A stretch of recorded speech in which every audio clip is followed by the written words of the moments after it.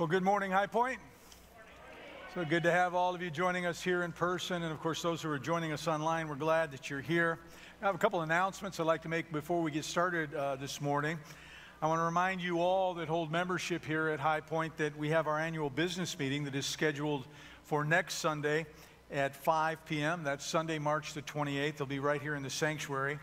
I want to say, and I need to say, we really need you to come out for this. This is a meeting where we address the church business from the previous year, as well as where we're going to be voting for two board positions. A letter went out to you explaining, if you happen to be one of those individuals who is still uncomfortable gathering together, and that might be some who are watching online right now, that we can still, and we're going to do like we did last year, we're going to offer drive-up voting where you can come here to the church between the hours of 3 and 5 at our west parking lot, where you will be signed in and you can cast your vote.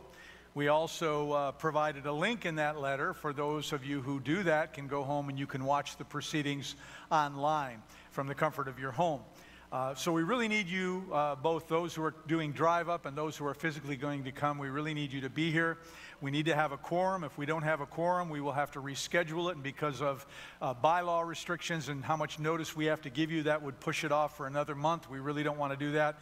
We'd like to get this taken care of, and so hopefully you will all make a huge effort to be here next Sunday at 5 o'clock. Also, in that letter that we sent you, we asked if you had any questions for the board to submit those in writing, and today was the time we wanted you to have those questions in by. Now, that's not to say you can't ask questions at the board meeting or the business meeting. You can. The reason we ask for them in advance in writing is because you may be asking something that we have to find an answer for, and we may not be able to give it to you at that meeting. That's the purpose for doing that. But today would be the deadline for getting those questions in writing. You can get them into us today. That would be great. Also, on a very sad note, Eunice Morris, one of our members of our church family, passed away this week. There's going to be a memorial service right here at High Point on Wednesday morning at 10 a.m. I'd like you to keep Eunice's family in your prayers. I met with her son and her daughter earlier this week, and that's when we planned when we were going to have the service. But keep them in your prayers. It's always hard when you lose a parent, but also keep the rest of the family in mind. And I want to encourage you to come out on Wednesday and show your support for Eunice's family. It's sometimes sad when we do funerals and very few people show up, because then the family's wondering, you know, did my family member have an impact on anybody? When I know clearly they did, but I realize we're all busy. We got things going on. I know people work. But if you can make it on Wednesday morning at 10, that would be awesome. And so we can show support for her family. Today, we are going to complete our end time series where we have been looking at what the Bible has to say about living in the last days. Our study has been driven by Mark chapter 13 in Mark's gospel, where Jesus was asked by his disciples, what are the signs of the last day? And he answered them. He said that there would be there would be wars, and there would be rumors of wars. He said there would be famine and pestilence. There would be earthquakes.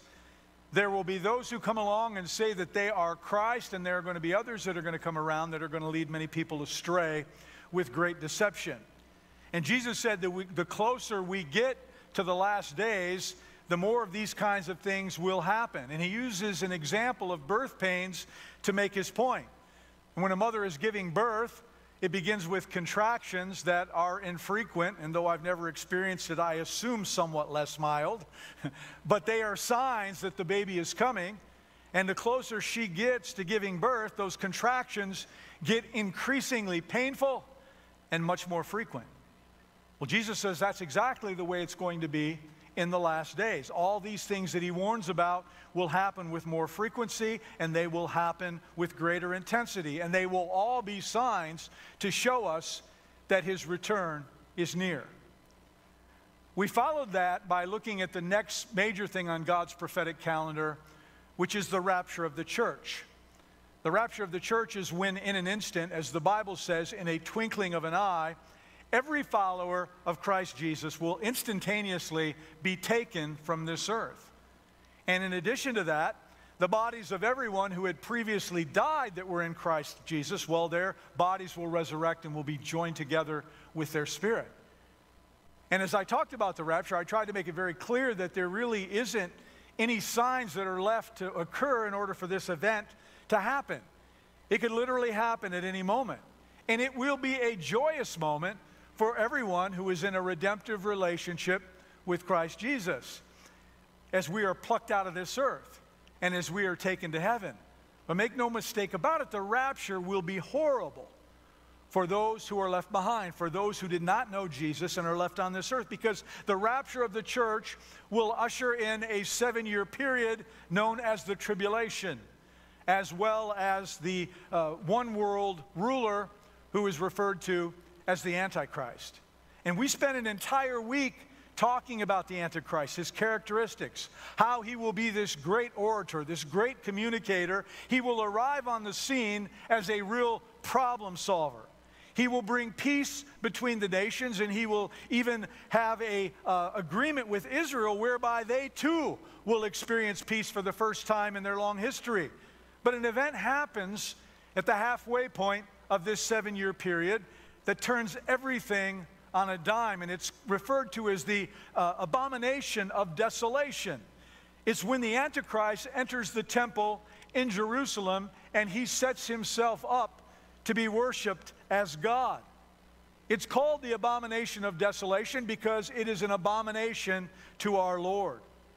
And it is the turning point from where it goes from being the tribulation to what we would refer to as the Great Tribulation, where there will be unparalleled demonic activity and a time of calamity unlike the world has ever seen. It is described in Mark chapter 13, verse 19. It says, "For in those days there will be such tribulation as has not been from the beginning of the creation that God created until now, and never will be."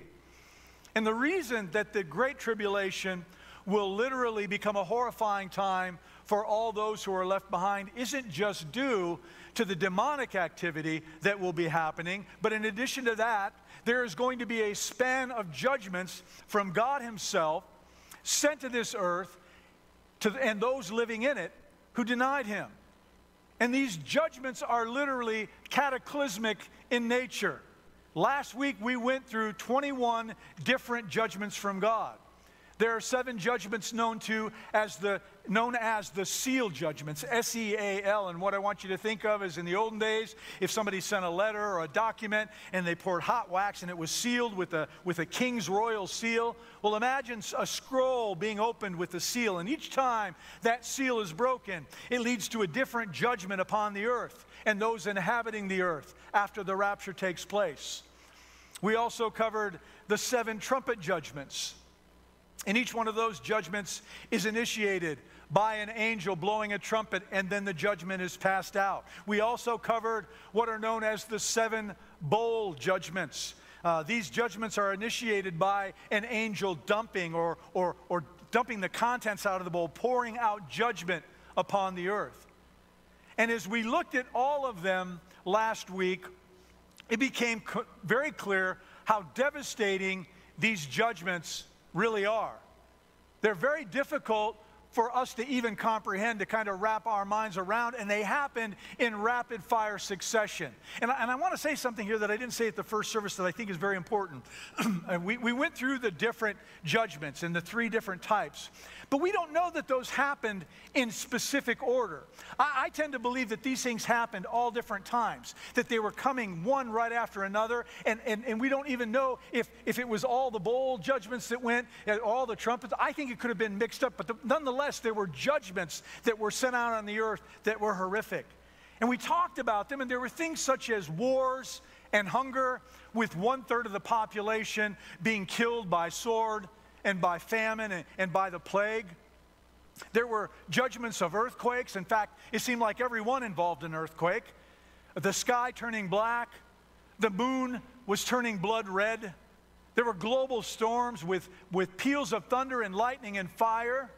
At one point, it said 1/3 of the earth's vegetation and all of the earth's grass was destroyed.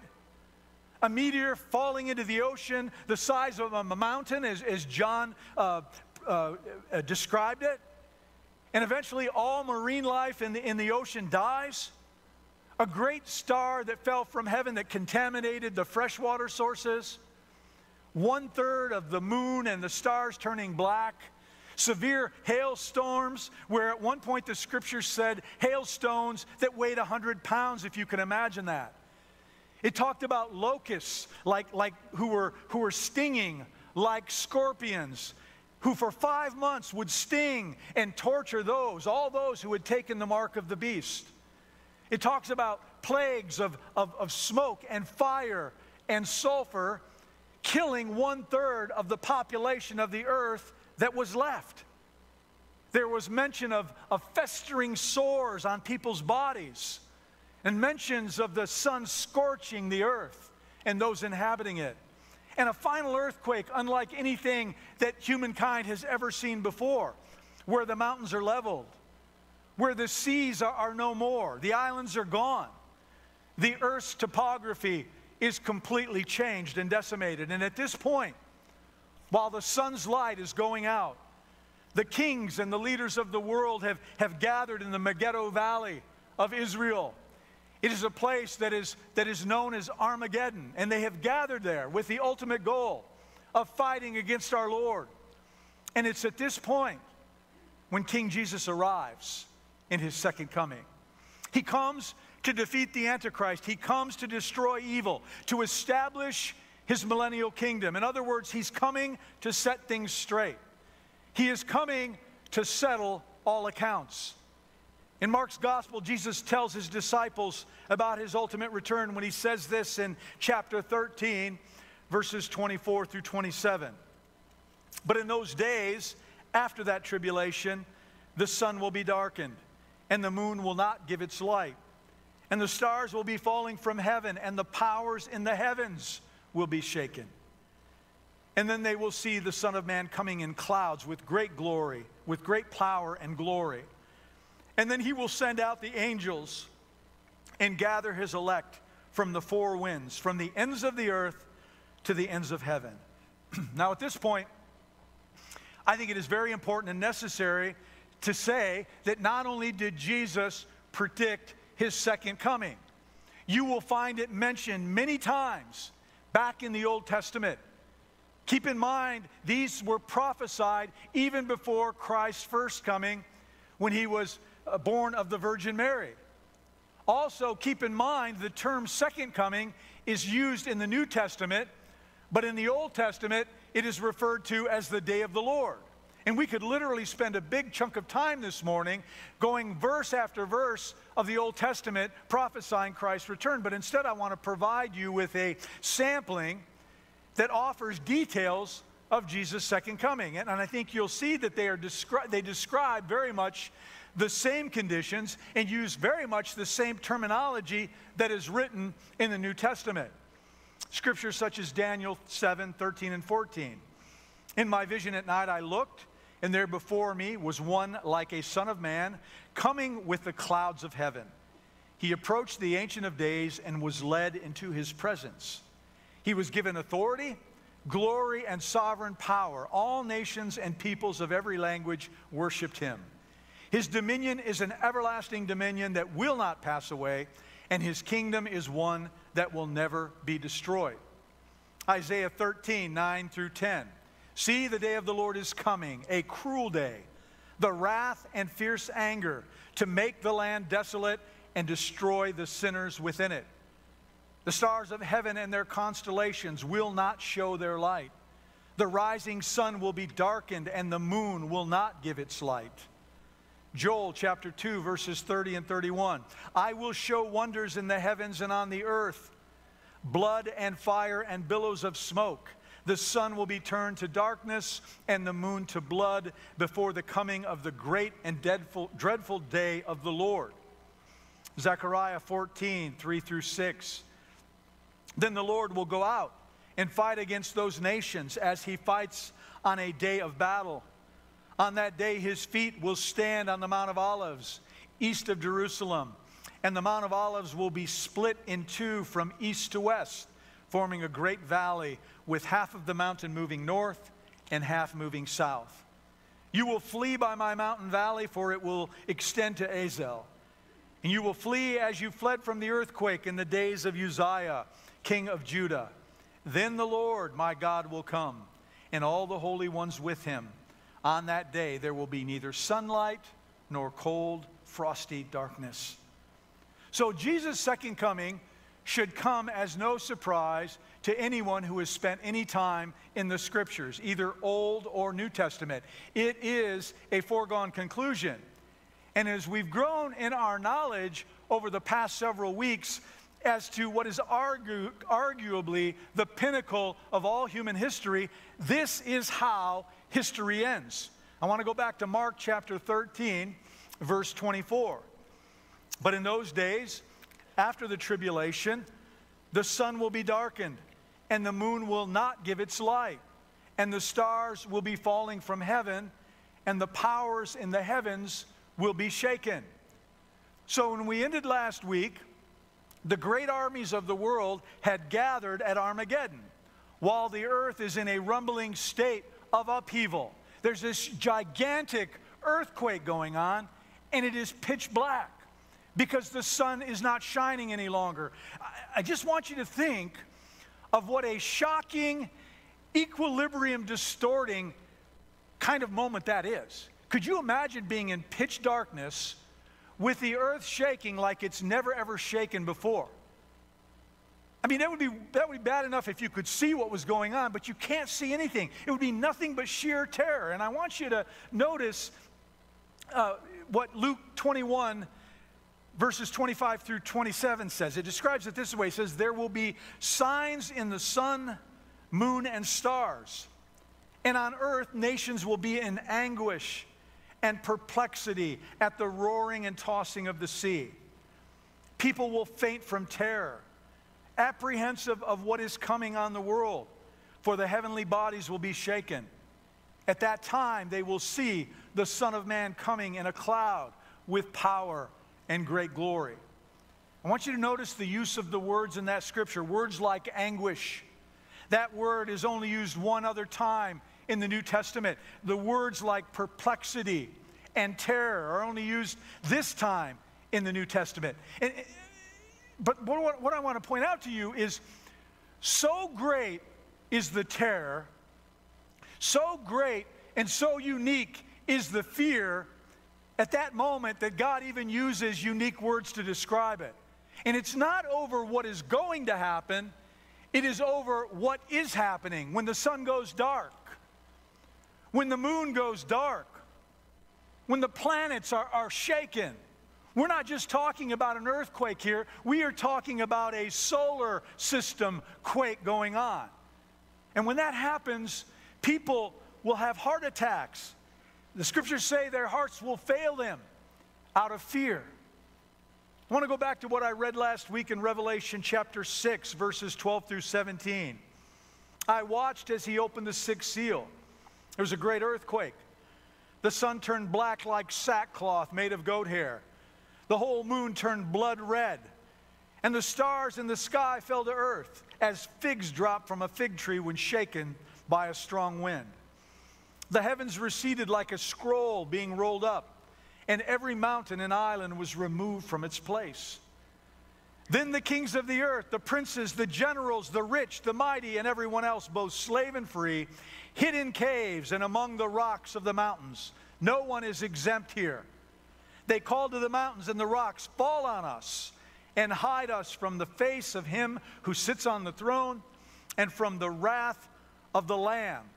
For the great day of their wrath has come, and who can withstand it?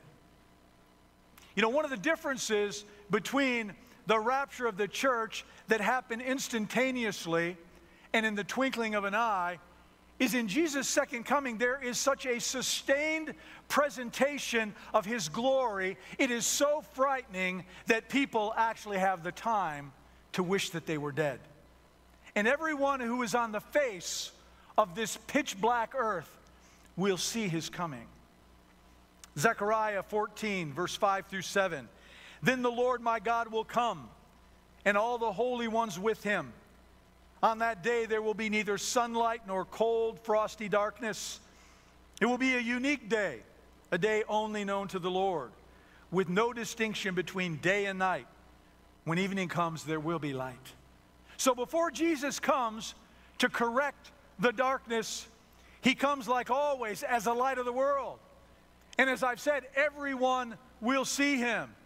When he comes, it's going to be dark. The lights are out, which is a sign of judgment in and of itself. Because if you'll recall, while Jesus was on the cross, the sun went dark between noon and 3 o'clock p.m.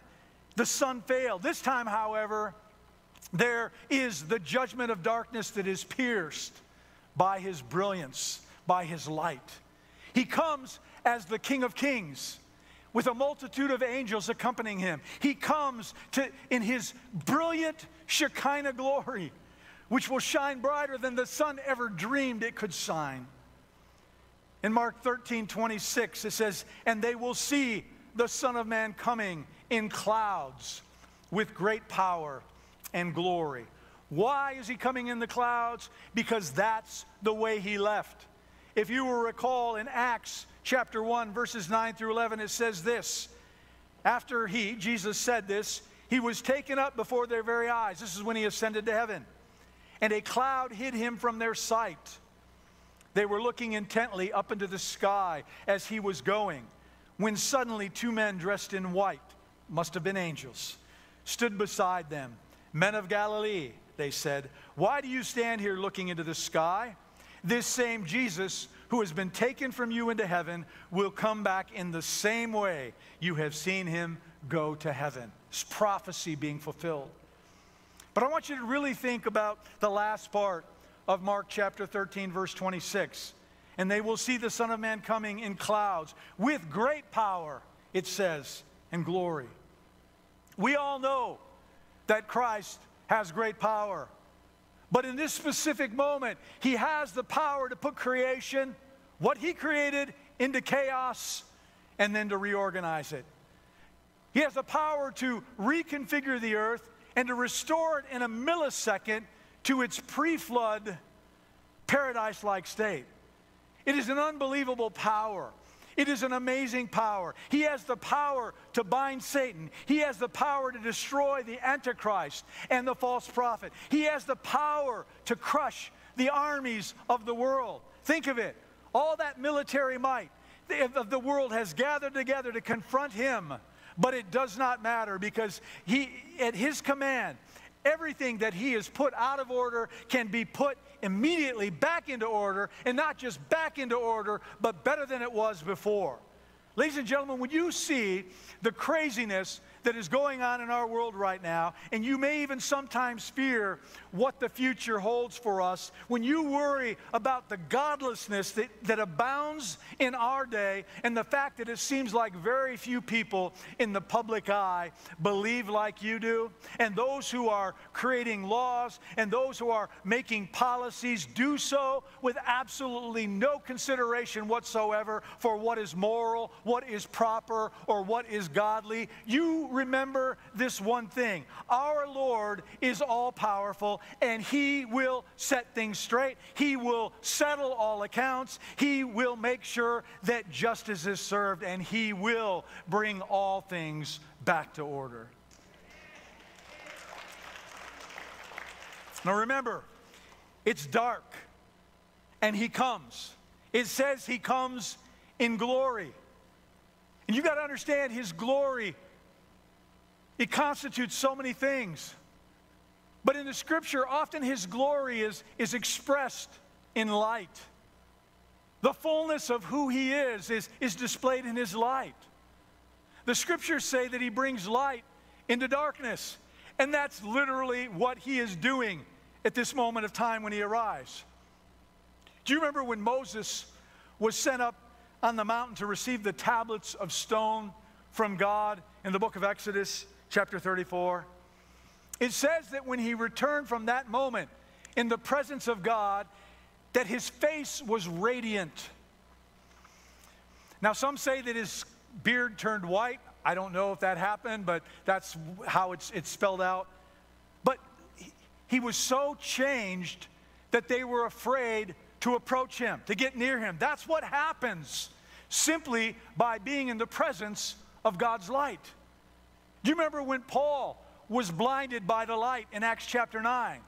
It was at that moment when Jesus, the voice of Jesus, spoke to him and gave him an entirely new mission for life. Prior to that, he was the greatest persecutor of the early New Testament church. After that, he became the greatest force in church history. But the light from heaven literally blinded him for days. That is how bright the light of Christ shines. But it is not just the literal light that surrounds him. It's the grace. It's the magnificence. It is the majesty. It is the glory. It is the wonder. It is the awe. And all those attributes we still don't even know about him because we can't even put them into words. We can't even put them into human context. All that he is and all that he does literally emanates all of his brilliance. So you have the armies of angels that are attending to him, and you have the hosts of saints who are accompanying him, and he comes with authority, and he comes with power, and he comes with blinding light, and he's displaying power even as he moves closer to the surface of this earth, and it literally defies human description. It literally defies human understanding. And when you read all of this, and as I was reading it this week, you really can't even put it into human terms exactly what his power and his glory and his majesty will look like. It's impossible for me to even try to describe it other than get excited about it. You cannot put all that in a box and somehow think you have a real understanding of his majesty because it is unlike anything that we have ever experienced before or ever will experience. Outside of the cross, this is arguably the greatest of all moments in human history. The King comes. And Revelation talks about the kingdoms of the world, but what you've got to understand is they shall all become the kingdoms of Christ. He shall rule forever and ever. Praise God. Now, Revelation 19:11 opens this way. I saw, heaven standing open. Let me stop here and say, this is the second time in Revelation that it says the heavens open. The first time was in Revelation chapter 4, and that was to let John in. Now it's open to let Jesus out. The first time it shows us what was going to happen. The second time it opens to let the saints and the armies of angels who accompany King Jesus as he reclaims the earth as his. He comes to reclaim his creation.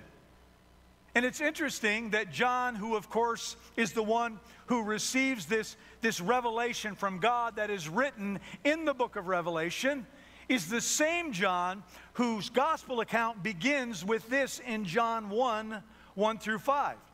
In the beginning was the Word, and the Word was with God, and the Word was God. We know the Word to be Jesus Christ. He was with God in the beginning. Through him all things were made. Without him nothing was made that has been made. Do you see what I mean? He's coming back for what's his. He made it. In him was life, and that life was the light of all mankind. The light shines in the darkness, and the darkness has not overcome it. Down to verse 9. The true light that gives light to everyone was coming into the world. He was in the world, and though the world was made through him, get this, the world did not recognize him. He came to that which was his own, but his own did not receive him. Listen, Jesus is coming to take back what is his. You are his, I am his, this earth belongs to him, and he's coming to reclaim it all. Revelation 19:11 says, I saw heaven standing open, and there before me was a white horse, whose rider is called Faithful and True. With justice he judges and wages war. The first time Jesus came, he came in peace. He came in love.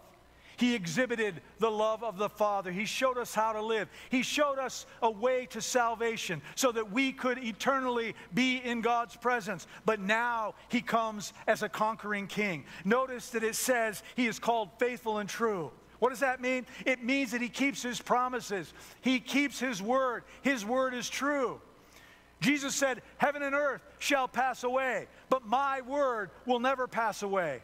In Matthew's gospel, in the New King James, it says every jot and every tittle. I love that. It means that every stroke of the pen is true. It is just.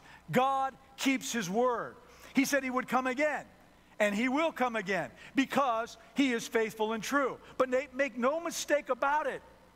For those who are left behind, those who are left on this earth who do not know him and do not love him, this first time he came gently and he came meek as a lamb. This time he comes as a warrior king, as a lion from the tribe of Judah. He comes as a conqueror, the scriptures say, bent on conquest, and he will govern with a rod of iron. He is the King of kings, and he is coming to reclaim his kingdom.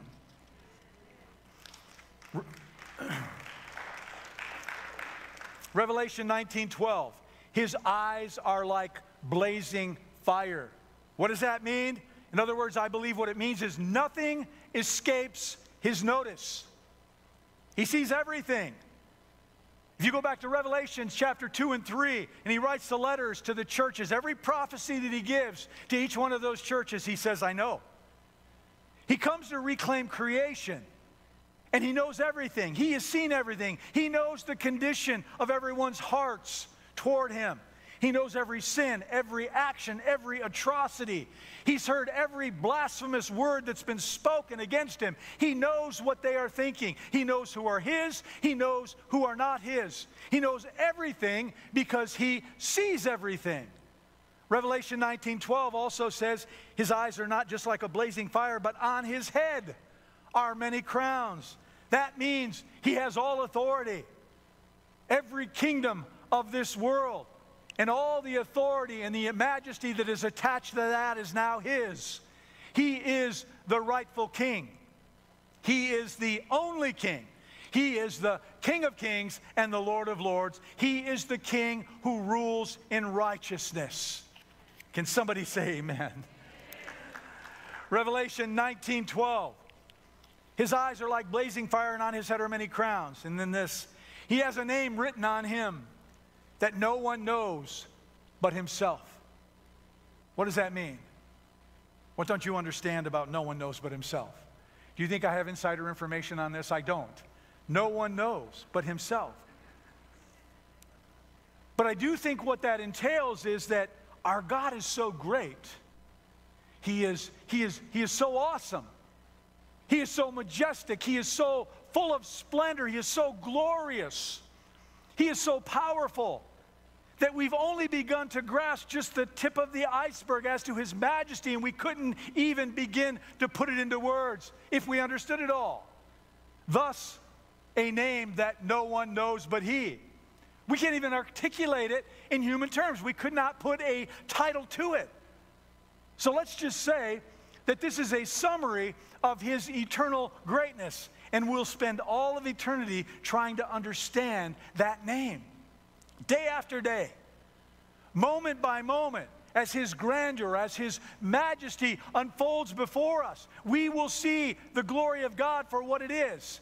And we will continually be amazed. We will continually be captured by the awe of his creative greatness and his awesome power and his amazing love. And we will worship him.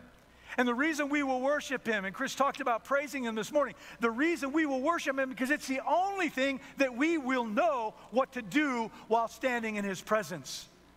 If you think that heaven is going to be boring in any way, shape, or form, you got to recalibrate your thinking, because it's going to be the most amazing thing you have ever experienced in your life. Because moment by moment, we are going to continually be overwhelmed by his awesome greatness. In Revelation 19:13, it says, he is dressed in a robe, dipped in blood. That symbolizes battle. And his name, the Word of God, of course, we know that to be Jesus. And listen to what 2 Thessalonians 1:7-9 says about this moment. This will happen when the Lord Jesus is revealed from heaven in blazing fire with his powerful angels. He will punish those who do not know God and do not obey the gospel of our Lord Jesus. They will be punished with everlasting destruction, and get this, and shut out from the presence of the Lord and from the glory of his might. All that we've just talked about, his majesty, his beauty, his power, every bit of that, they will be shut out of. They will completely miss the experience of that. Revelation 19:14, and the armies of heaven, arrayed in fine linen, white and pure, were following him on horses. Who are the armies of heaven arrayed in fine linen? We'll look at Revelation 19:7-8.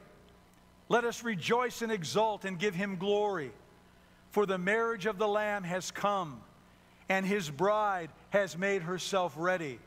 It was granted her to clothe herself with fine linen, bright and pure. For the fine linen is the righteous deeds of the saints. That is referring to us. That's you. That's me. That's those of us who have been raptured with the church because we were in a redemptive relationship with Christ. And we are going to be coming with King Jesus and, of course, with his heavenly host. We will not be engaging in battle. We will be a witness to his greatness and everything that he does. He doesn't need us to raise a finger. He's got everything covered because we will simply have a ringside view of everything that's going on.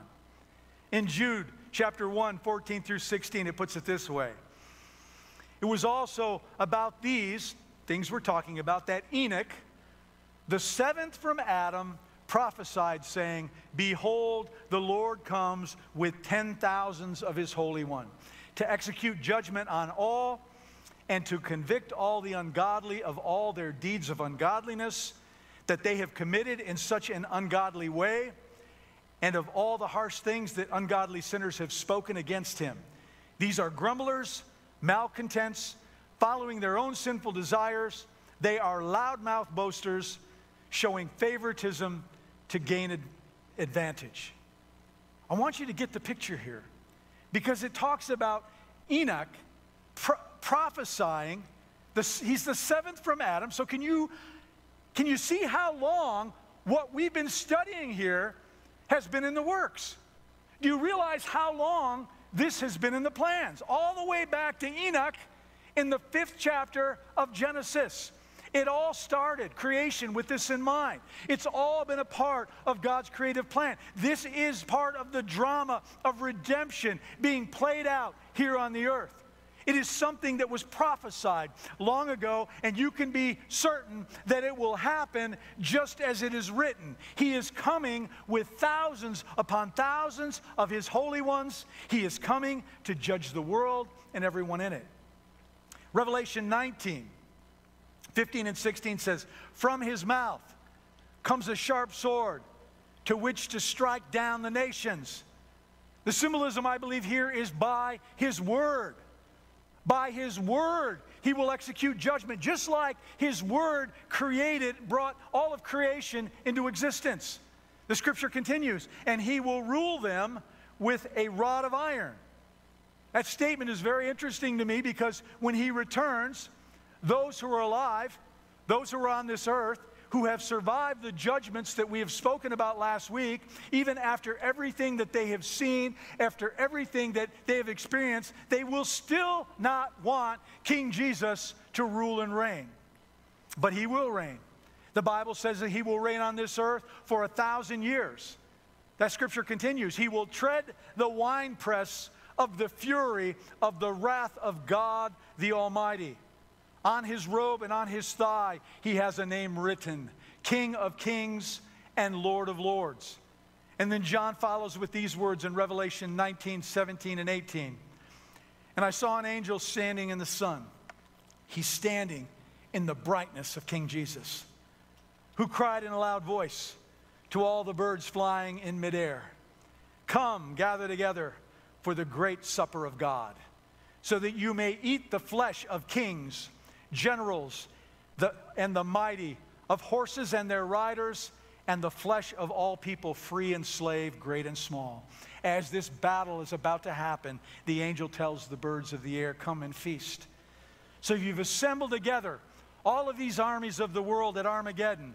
They have assembled not just by the will of man, but many have been deceived by demonic spirits. And along with them will be the Antichrist and the false prophet. And this is their last stand. And you can be certain that Satan himself is watching on. In Revelation 19 through 21, it says this: Then I saw the beast and the kings of the earth, and their armies gathered together to wage war against the rider on the horse and his army. That's Jesus.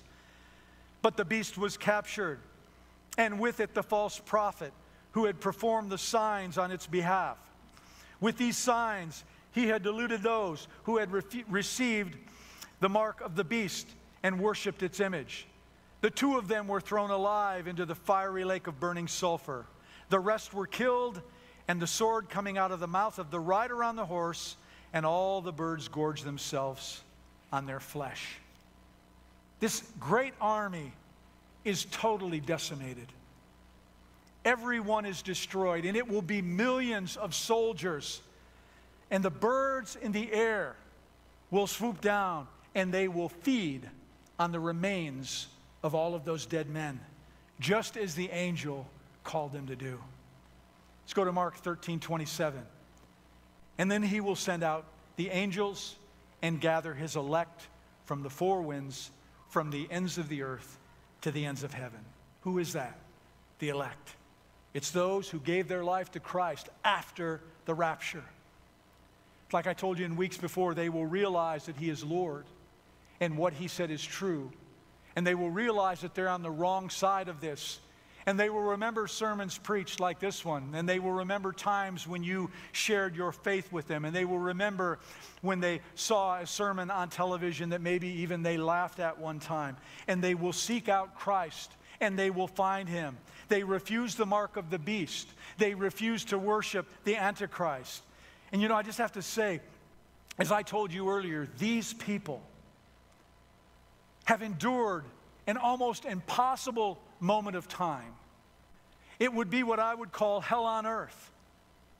And I'll just say it again, if you're one of those people who believes, well, if I don't make the rapture, then I'll be one of those. Let me tell you something. Very few, I believe, are going to make this, because everything will be stacked against you. You will not be able to buy or sell. You won't be able to eat. You will be marked because you will not have the mark. They will know who you are. You will be killed for your faith, and that's good, because if you stay faithful to God, he will be faithful to you. But it's going to be the hardest time, so don't default and say, well, that's going to be one of me. If you think it's hard to live for Jesus today, you will not even be able to fathom what it will be like then. But these people found Jesus. They refused to worship the beast. And now he gathers them from the four corners of the world. And they will repopulate the earth during this millennial reign, as well as those who died during the tribulation, but who had first received salvation in Christ Jesus and stayed faithful to him. Revelation 20, verse 4 tells us about them. I saw thrones on which were seated those who had been given authority to judge. And I saw the souls of those who had been beheaded because of their testimony about Jesus and because of the word of God. They had not worshiped the beast or its image and had not received its mark on their foreheads or on their hands. They came to life and reigned with Christ 1,000 years. And so at this point, after Jesus goes out and gathers his elect, he reigns. He reigns, praise God. Scott, will you come forward and help me to close this thing down? Most of what I have just shared with you is a dramatic account from the lips of the Lord Jesus as he testifies and brings revelation to the Apostle John that is written in the book of Revelation. And I think I've said this every week, but it's worth saying again, that there is no one who completely understands all of the details of the scriptures, what everything that I've just read to you means. I've never been dogmatic in anything that I've told you. There's been speculation. They've told you theologians believe this and do whatever. But the truth is, none of us know exactly how this is going to play out in terms of what all of these descriptive things mean. But you know what? He gives us just enough information. He gives us what we need to make sound decisions today, which will in turn allow us to make a sound decision for our future. He doesn't tell us everything, but He tells us enough. Because as I've been saying all along, He is faithful to His word. Now there are other things remaining in the book of Revelation that follow, like the 1,000-year millennial reign that you've heard me mention many, many times, where Jesus will reign as king over Israel, over all the nations of the world. There's the judgment of Satan. There's the judgment of the dead. There's the new heaven, the new earth, the new Jerusalem. These all take place under the reign of Christ Jesus, and it does not involve you or me being ready for His return. And I say that because that's been the focus of this series for me personally, to make sure that you are sure that you're ready and you have an understanding of what you need to be ready for. And I hope I've done my job well enough for you to, in fact, understand and to be ready. But I also hope and have prayed that this series has helped you to understand that when I say that God has a plan, that it's not just empty words, but it is really true. He does have a plan, and it's been on the books forever.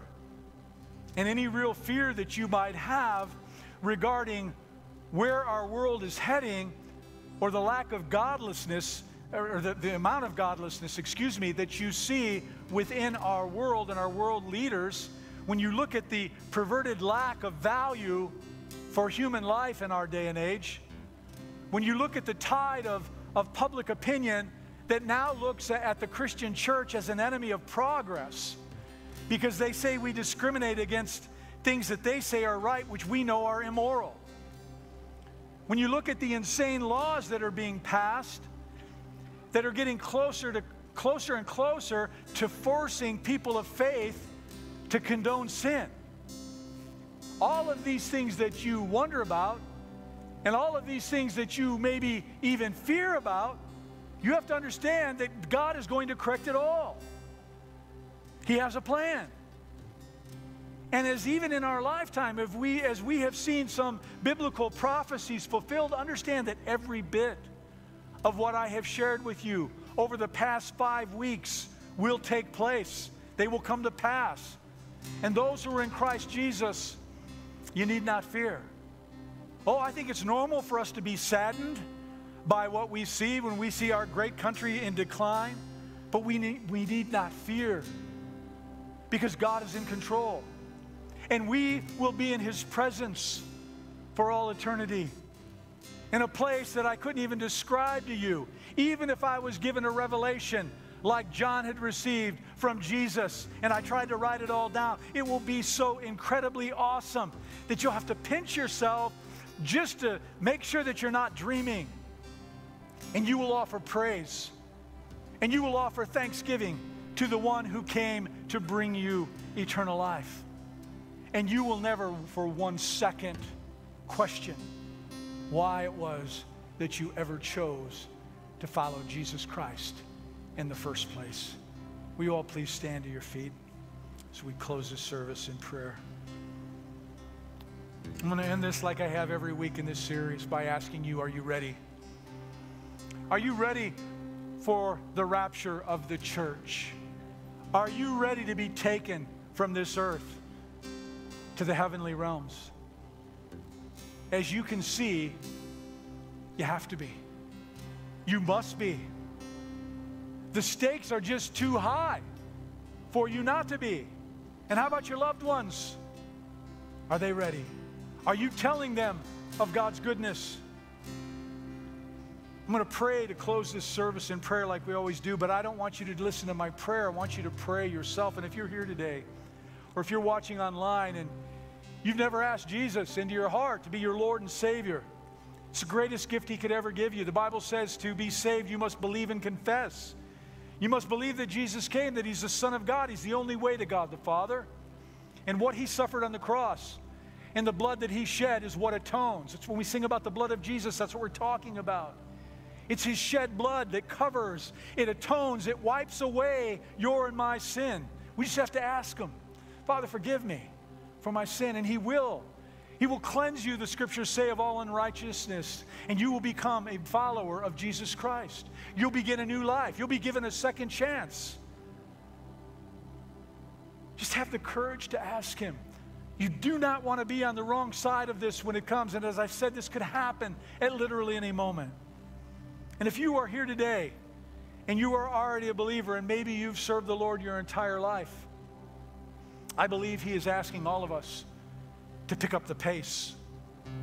I believe that He's asking all of us to look deeply at our family and our friends and those who we love and those who we care about, those who we work with, those who we have close relationships with, that would give us a lending ear if we were to speak. And I believe He wants us to open our mouths. I believe He wants us to share the goodness of God with them. They may not receive it, but you've been obedient. But I will tell you, you planted a seed. And someone may water that seed down the road, and then you will have played a part in them receiving salvation.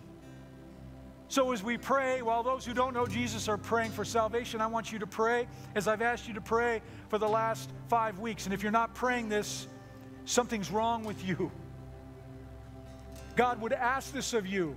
If you don't have the desire, if you don't have the willingness, if you feel like this is an impossibility for you, then you need strength from God to help you do what He's asking you to do. Don't just sit on your hands and just say, this is beyond me. It is not beyond you. You have the Holy Spirit that indwells you, and the scriptures already tell us that when we share our faith with someone, it is not us speaking, it is God giving us the words to speak. So when you're fearful that you're going to say the wrong thing, don't fear. You will say the right thing. Things will come out of your mouth that you won't even believe that you knew, but you heard it once, and God brought it to your remembrance, and you spoke it. Pray that the Lord would give you a desire in these remaining years, maybe days for all we know that we have left, to pull someone out of the fire. As I've said 1,000 times, we shouldn't just go to heaven. We should be going to heaven and taking at least one with us. Every one of us should have a disciple. Every one of us should have some person that we've led to Christ. The truth is, our Lord would want that we have many that we led to Christ. But no one should go without leading at least one. You have the ability to do that. The Holy Spirit will give you the power to do it. Let's close our eyes and pray together. Father, I thank you for your word. I thank you that it does not contradict, and that whether Old Testament or New Testament, it always puts our focus on Jesus, the coming Messiah, the one who came to save us and redeem us. It is amazing to me that hundreds and hundreds of years before it happened, it was written about. It was prophetic, and it has been fulfilled, and more is being fulfilled every day. So God, I pray that as a people, as a church, that we would find ourselves ready personally, but that we would also fight for the souls of those who are not. That we would no longer be satisfied that, great, me and my family are going to go to heaven, but as for the rest, I'm sorry. God, give us a love for those who are lost. Give us a love for those who are going to go to hell if we don't open our mouth. If we don't invite them to church, if we don't invite them over for dinner, if we don't do the things that we naturally do to try to build relationships and to get to know people and to tell them who we are and what we're all about. Father, for those who are here or online who do not know you, I pray that they would have the courage to pray a simple prayer of salvation, that they believe in you, that they believe you came and died for them, Jesus, and that your blood covers their sin, and they would ask you for forgiveness of sin. And they would come to know you in a personal way. And for those who already know you, Father, that we would pray, Lord, let your light shine through me in such a deep and a strong way that people will notice it. And I won't even have to look for opportunities to share, because people are going to come to me and say, what is it that is different about you? And then all we have to say, well, let me tell you about the love of my Lord. It's the way it works. Lord, open our mouths to share your goodness. Give us all a desire, a passion for lost souls. So, Holy Spirit, as we go our separate ways today, I pray that you will go with us, guide and direct our steps. the places we go, the things we do, the conversations that we have. Let them be conversations that build up and not tear down. Let our light shine brightly in this very dark world. Let people see and sense your Spirit within us to the point where they'll ask, what is different? And let us not be afraid to walk through those doors of opportunity that you open for us for fear that we'll get it wrong. But instead, let us walk in boldness, knowing that you'll give us the things to say. And that will be a God-ordained moment, and it will be a glorious moment. It's something that we will never forget. And then, Father, I pray that you'll make it habitual for us. We're so good at getting hooked on things and developing bad habits. I pray that you would create in us the good habit of always speaking your goodness to others and leading others to the cross. So, Father, till we gather together again, I ask that you would keep us safe. You keep us safe from COVID, from any other sicknesses and diseases that might befall us. I also ask that you'll keep us safe from any accidents that might occur. Anything that would prevent us from gathering together again as a church family and worshiping you in spirit and in truth. Be with us this week, Father. Guide us, direct us, and use us as only you can. And I ask these things in the precious and holy name of Jesus. Amen and amen. Thank you so much for being here. We will see you next week. God bless you.